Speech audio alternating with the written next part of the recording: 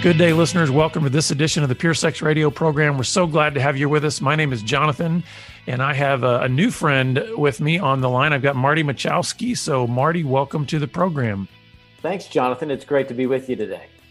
And Marty, I don't really want to waste any time because I think you have written a book that's going to just really help a lot of parents out there. You've written this wonderful book that's entitled God Made Boys and Girls, and the subtitle is Helping Children Understand the Gift of Gender.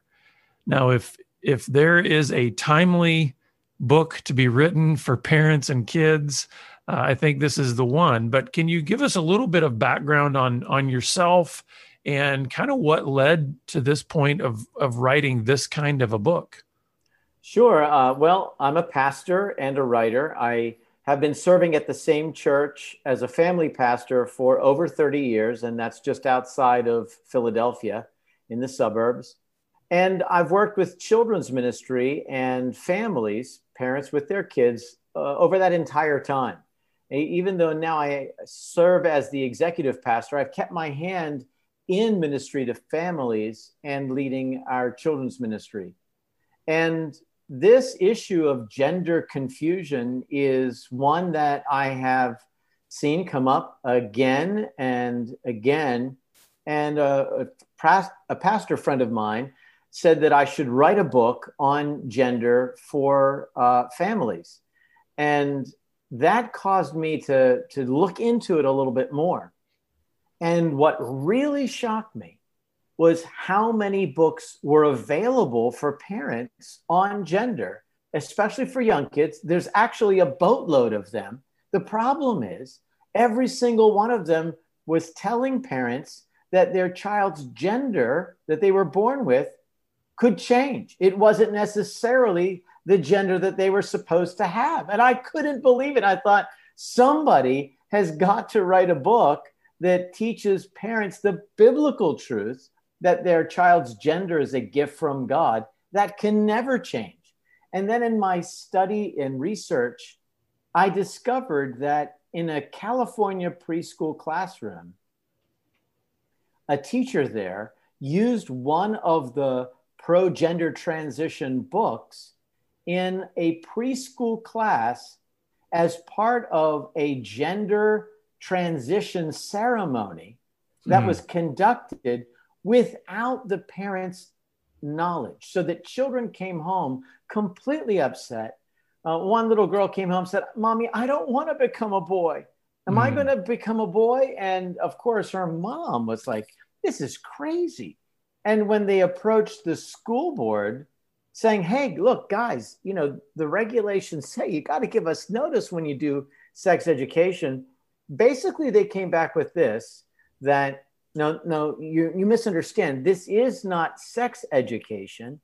This is identity education. And then in a subsequent year, that teacher who presented the pro-gender transition book and shepherded over the transition ceremony without the parents' permission or consent was given the Teacher of the Year award. Oh, wow. And I'm just thinking okay, somebody has got to help parents with a resource that gives them the biblical truth. And that's why I wrote God Made Boys and Girls. Yeah. And I think it's, one of the things you're saying there that is really causing, I think, a lot of this confusion is that separation that is being made between gender and sex, right? We're trying to say somebody's sexuality is sort of different from their gender, which first of all kind of makes my head hurt because I'm thinking, how do you dissect that? Like, how do you say exactly? And I think it's to what you're talking about. They've put it into identity language rather than, biological language so can you talk a little bit about that as far as kind of what came out of your research in terms of saying, seeing that there's this identity push to say it's more about finding your identity or choosing your identity than it is necessarily responding to what you've already been given in your biology. Well, that's exactly right. And there are college professors who are suggesting the truth about who you are, who you know yourself to be, your perceived identity is more scientifically valid than your determined biology. So no one denies determined biology. So what are your chromosomes? You know, if your blood was found on the crime scene where someone had, let's say assaulted you and they wanted to make sure that you were there and they found your blood, they would be able to say, this is your blood, this is boy blood or girl blood, because your genetic code is in every cell of your body. Mm-hmm. That is agreed upon. But what they're saying now is that your personally understood identity, that which you feel that you are, is actually more valid than what the genetic code says that you are.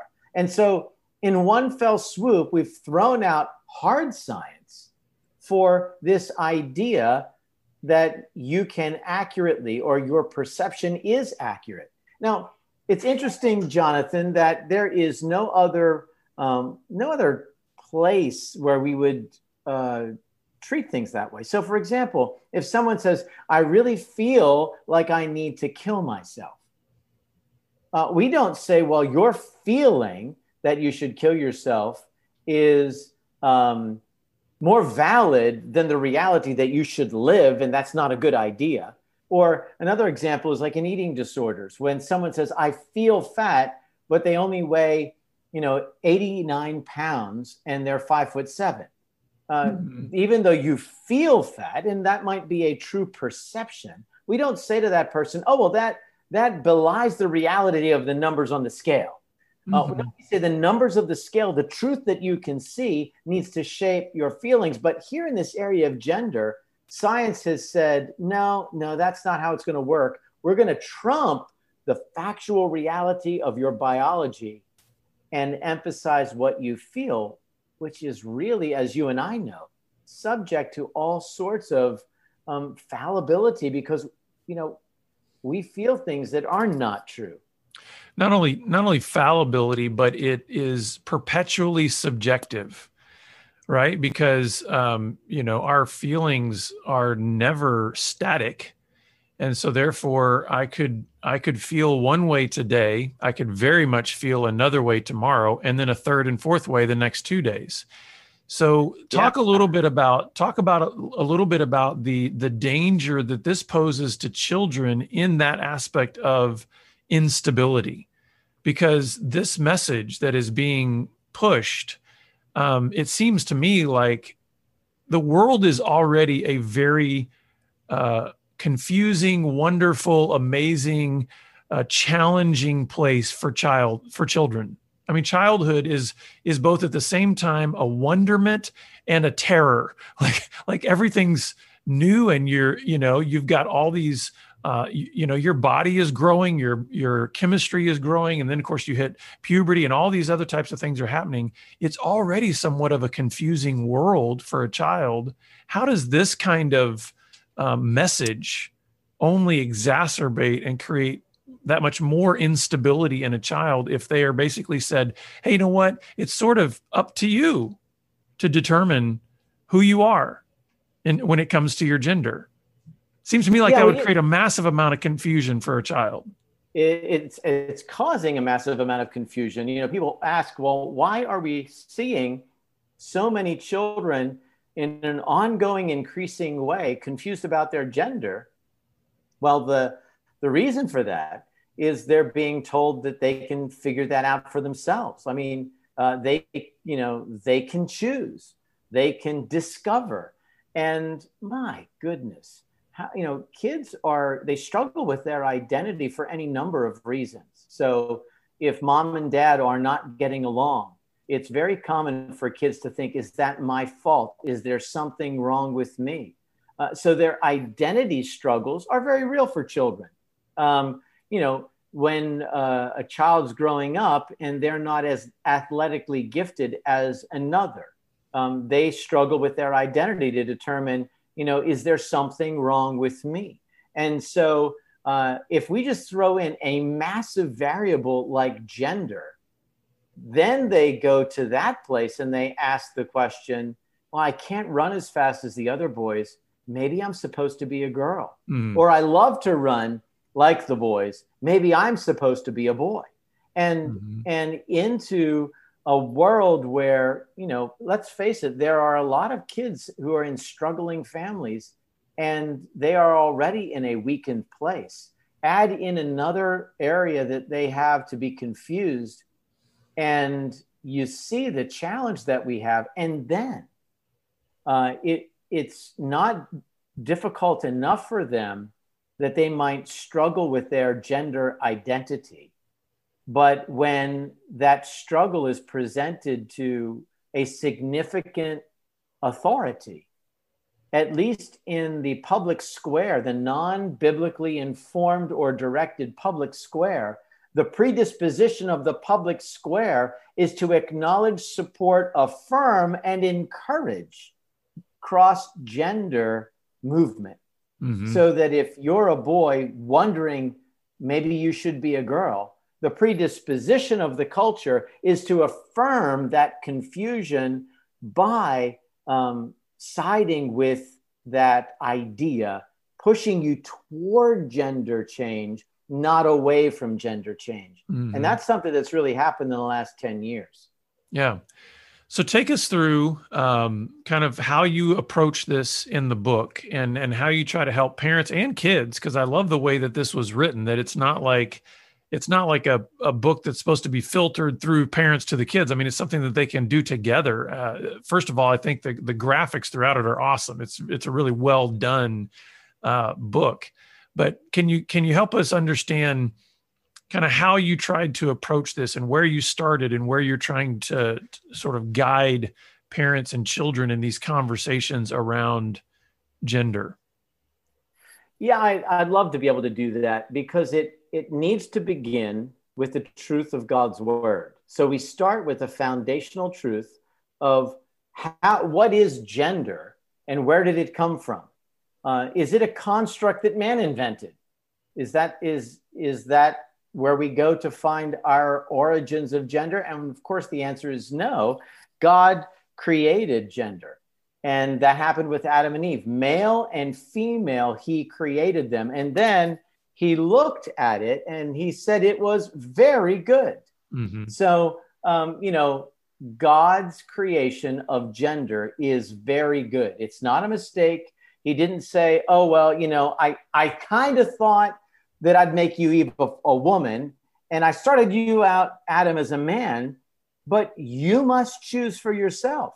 He gave them charge over the creation to rule and subdue, to multiply and fill the earth. But one of the charges wasn't determine your gender, because God formed their gender and assigned to them their gender, and he doesn't make mistakes. And so we begin there. And then from there, of course, we see how sin entered the world and distorted God's good pattern. So sin enters the world and we see strife, and it gets to the place where before the flood, mankind basically, it says, only did evil all the time. And so when you ask the question, where does confusion come in? Where does rebelling against God's pattern come in?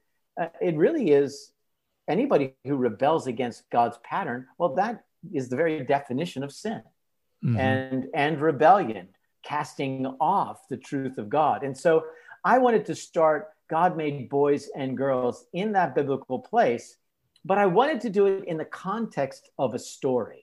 Because after all, I'm trying to communicate to the youngest children. I'm not going to just start out straight up with theology without any interest. And so I decided to create this scenario where Maya, character in the book, runs like the wind. And she loves to play with the boys. And one of the boys is jealous. And he says, hey, if you keep playing with the boys, you're going to turn into a boy. And she, of course, is upset with that, asks the teacher, Mr. Ramirez, is that correct? And he says, no, of course not. Let's go into the classroom. That wasn't a kind thing to say. and let's talk about it.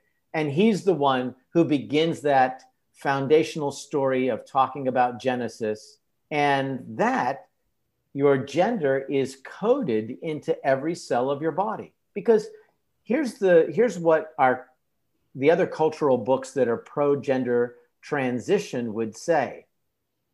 They would say that what you are on the outside, let's say in the case of Maya, a girl, she is a girl biologically on the outside, isn't who you are on the inside. And books that are pro-gender transition will make that point, that what you are on the outside is not what you are on the inside. You may have a girl's body, but a boy's brain. And what I wanted to communicate in this book is that no, because your gender is coded into every cell of your body. If you have a girl's body, you have a girl's brain. You have a girl's toes, nose, every part of your body, inside and out, your heart, lungs, bones, sinew, all of it is girl. It's fundamentally girl, created by God, and it can't change because God created you perfect as he wanted. Yeah, and I think it's important that what you've done there is you've caused the reader to realize that some Christians, I think, have believed that somehow science and Christianity and God's word are somehow at odds with one another. And some have made them at odds with one another because we've either got bad theology or bad science. But when you actually say, no, actually, when we look at biology, when we study the human body, we study these things, there is no inconsistency between what we find in God's design biologically in our bodies and what we see in his word, like you're talking about. From the very beginning, he made them male and female. We've got these chromosomes, we've got these down to our very cells. And so I think it's good for parents and for kids to realize there's a congruency in God's design of creation. And, how do you, I guess, little sidebar here, how do you argue for some of this when there is such, if I can put it this way, kind of disjointedness all throughout the quote unquote science of the day that is sort of picking and choosing what they want to say is, scientific. And then what they're wanting to say is just sort of a moralistic framework that you need to work from. How do you help bring coherency when there's such muddled conversation from the other side? Well, you can't logically argue with illogical thought. I mean, really, because, once you stop logic, then whatever you try to say has no bearing. So if philosophy, the idea that you can choose your own gender, trumps the truth that your gender is determined by your God-given, scientifically provable chromosomal biology, there is no argument there. Mm-hmm. But what I feel like is the most important thing is that we not give up the truth of hard science, because people are moving away from hard science to a more philosophical framework for what they're saying is truth. And it's so critical, which is why I wrote this book for the youngest kids. It's so critical that we establish a foundation in our youngest children so that the truth that is what we would have said before, scientific, the chromosomal truth, the biblical truth, is given to them and finds its foundational place in their lives before the abstractions are thrown at them. So people said to me, you mean to tell me you've written a book on gender for 5-year-olds? I said, exactly. Well, why is that? That's not an appropriate subject for 5-year-olds. I said, well, first of all, it's biblically and tastefully done to affirm these two truths, that God gave your gender to you as a gift and it doesn't change. So those things aren't really inappropriate for young children. But to teach them that and give them the biblical foundation behind it, the scientific, biological foundation behind it, helps them and equips them for someday when someone says, oh yeah, you can pick what you are. If you want to be a boy and you're a girl, you can change. Or if you want to be a girl and you're a boy, you can change. That child at 6 years old or 7 is going to say, no. That doesn't change your cell structure. If you're a boy, you've got XY. If you're a girl, you got XX. You're double extra special. So let's talk about this. So let's talk about this for a little bit, because certainly what will come up in these types of conversations is the reality that for all of human history, we have created stereotypes of what it means to be a boy in terms of activities and interests and all that, and what it means to be a girl in terms of these roles and these stereotypes. And there's kind of these pretty wide lanes that we've sort of generally said, well, boys pretty much do this and girls pretty much do that. And there should never be any type of desires that cross over into each other's space. How do you address that in the book, in the sense that what's the difference then between this reality of this God-given gender that is unchangeable because it's right down to the very cells in every single part of my body, but that does not automatically mean that every boy functions in the same way and every girl functions in the same way? How do we navigate that as parents? Well, I would say that the idea of stereotypes is and has always been unwise and unkind and unbiblical. So back in the day when I was growing up, we didn't have gender transitions, but we would call a girl who loved to climb trees and run and play with the boys a tomboy. Mm-hmm. Well, back then, that wasn't really a kind thing to say, but it didn't really have any lasting implications, because it never started the idea in her mind that, oh, maybe she should change who she is from girl to boy. But in today's social economy, those same stereotypes can have a profound diseffect on the life of a kid. And the Bible doesn't teach stereotypes. I mean, just take Jacob and Esau. I love that they're twins, right? They're born at the same time. Jacob is Esau's a man's man. He's the hunter, right? What's Jacob doing? He's a cook. He's a cook. He's with his mom all the time. Well, does that make him a sissy? Is he more like a girl? Well, no, he's not. Who does God choose to carry on the seed? Jacob. And he is used of God, does some mighty things, but he's not the stereotypical man. And so David's another great example. Yeah, so, I was going to say, David's a warrior, a poet, and a musician. I mean, it's like... Yeah, and, he's made fun of for his dancing. Mm-hmm. So, one of the things that I wanted to blow up is this idea of stereotypes. And so, it's great if girls are mechanically inclined and want to fix cars. It's wonderful if boys want to sing and dance. That doesn't change who God has made them in their God-given gender. In fact, on the front cover, we have a girl climbing a tree and a boy reading a book. And that's to say that, guess what? If God's created you to be a boy, you can climb trees or you can read books. If he's created you to be a girl, you can climb trees or you can read books.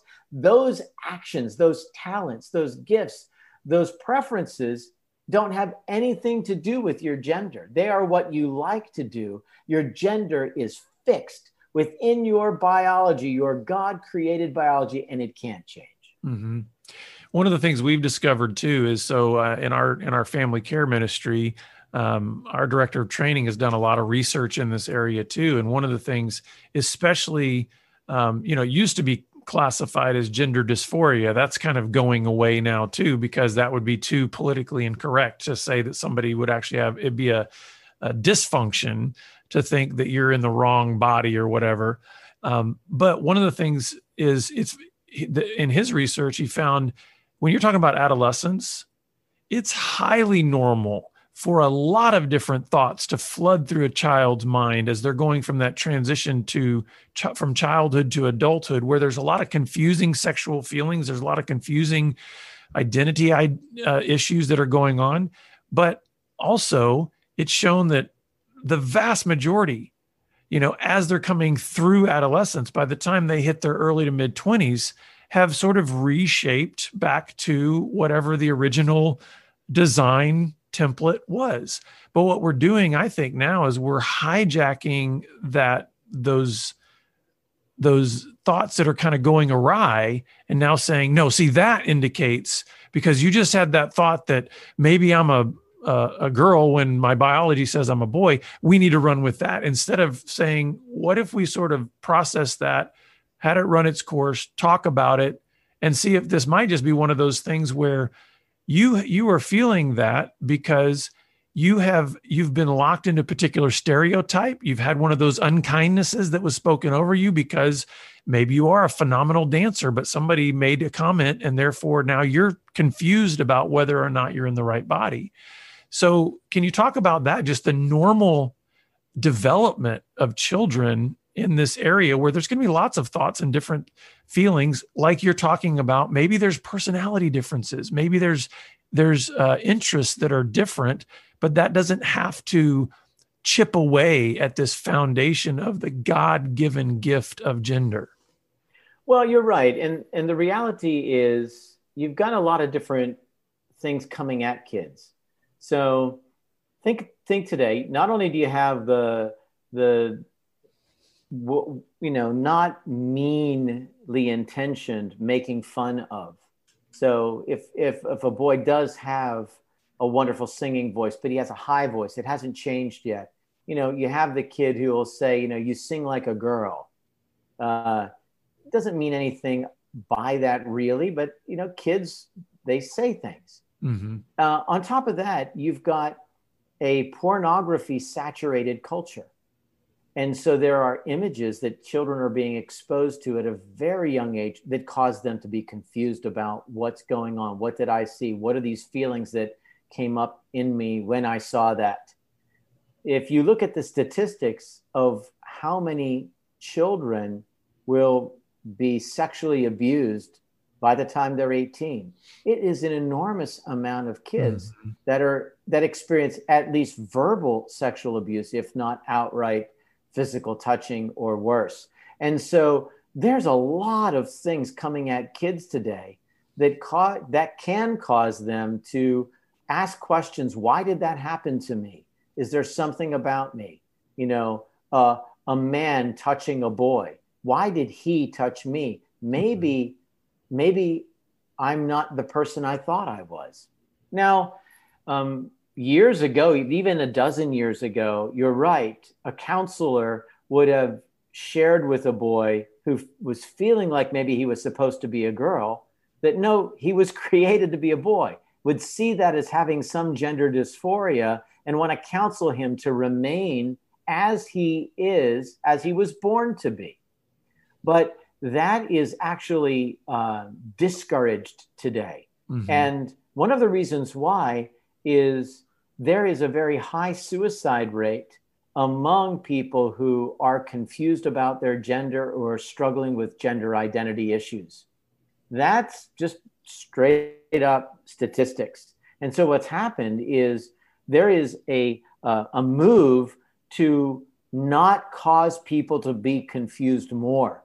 So if there's a biological boy who's feeling like he's a girl, for you to tell him he's wrong and send him back to his original biology is to potentially cause him to have suicidal thoughts, lead him down that road. So we need to let's just calm the waters. Let's affirm his gender of choice. Let's run with his gender pronouns, and let's try to stabilize this young man. When in reality, the true stabilization comes from truth, not from falsehood. You know that, I know that, but we live in a world where the secular authority is wanting to make way for this idea that gender is a personal choice, and you can't and affirm those choices. It's just it's just really adding to the confusion. And so then you have, let's say, a high schooler. In my local high school, we have several people who are walking out a gender transition where they've been born a boy, they're dressing as a girl. Well, you have one happen in your high school. It goes viral. It goes on YouTube or Instagram or Facebook, and pictures.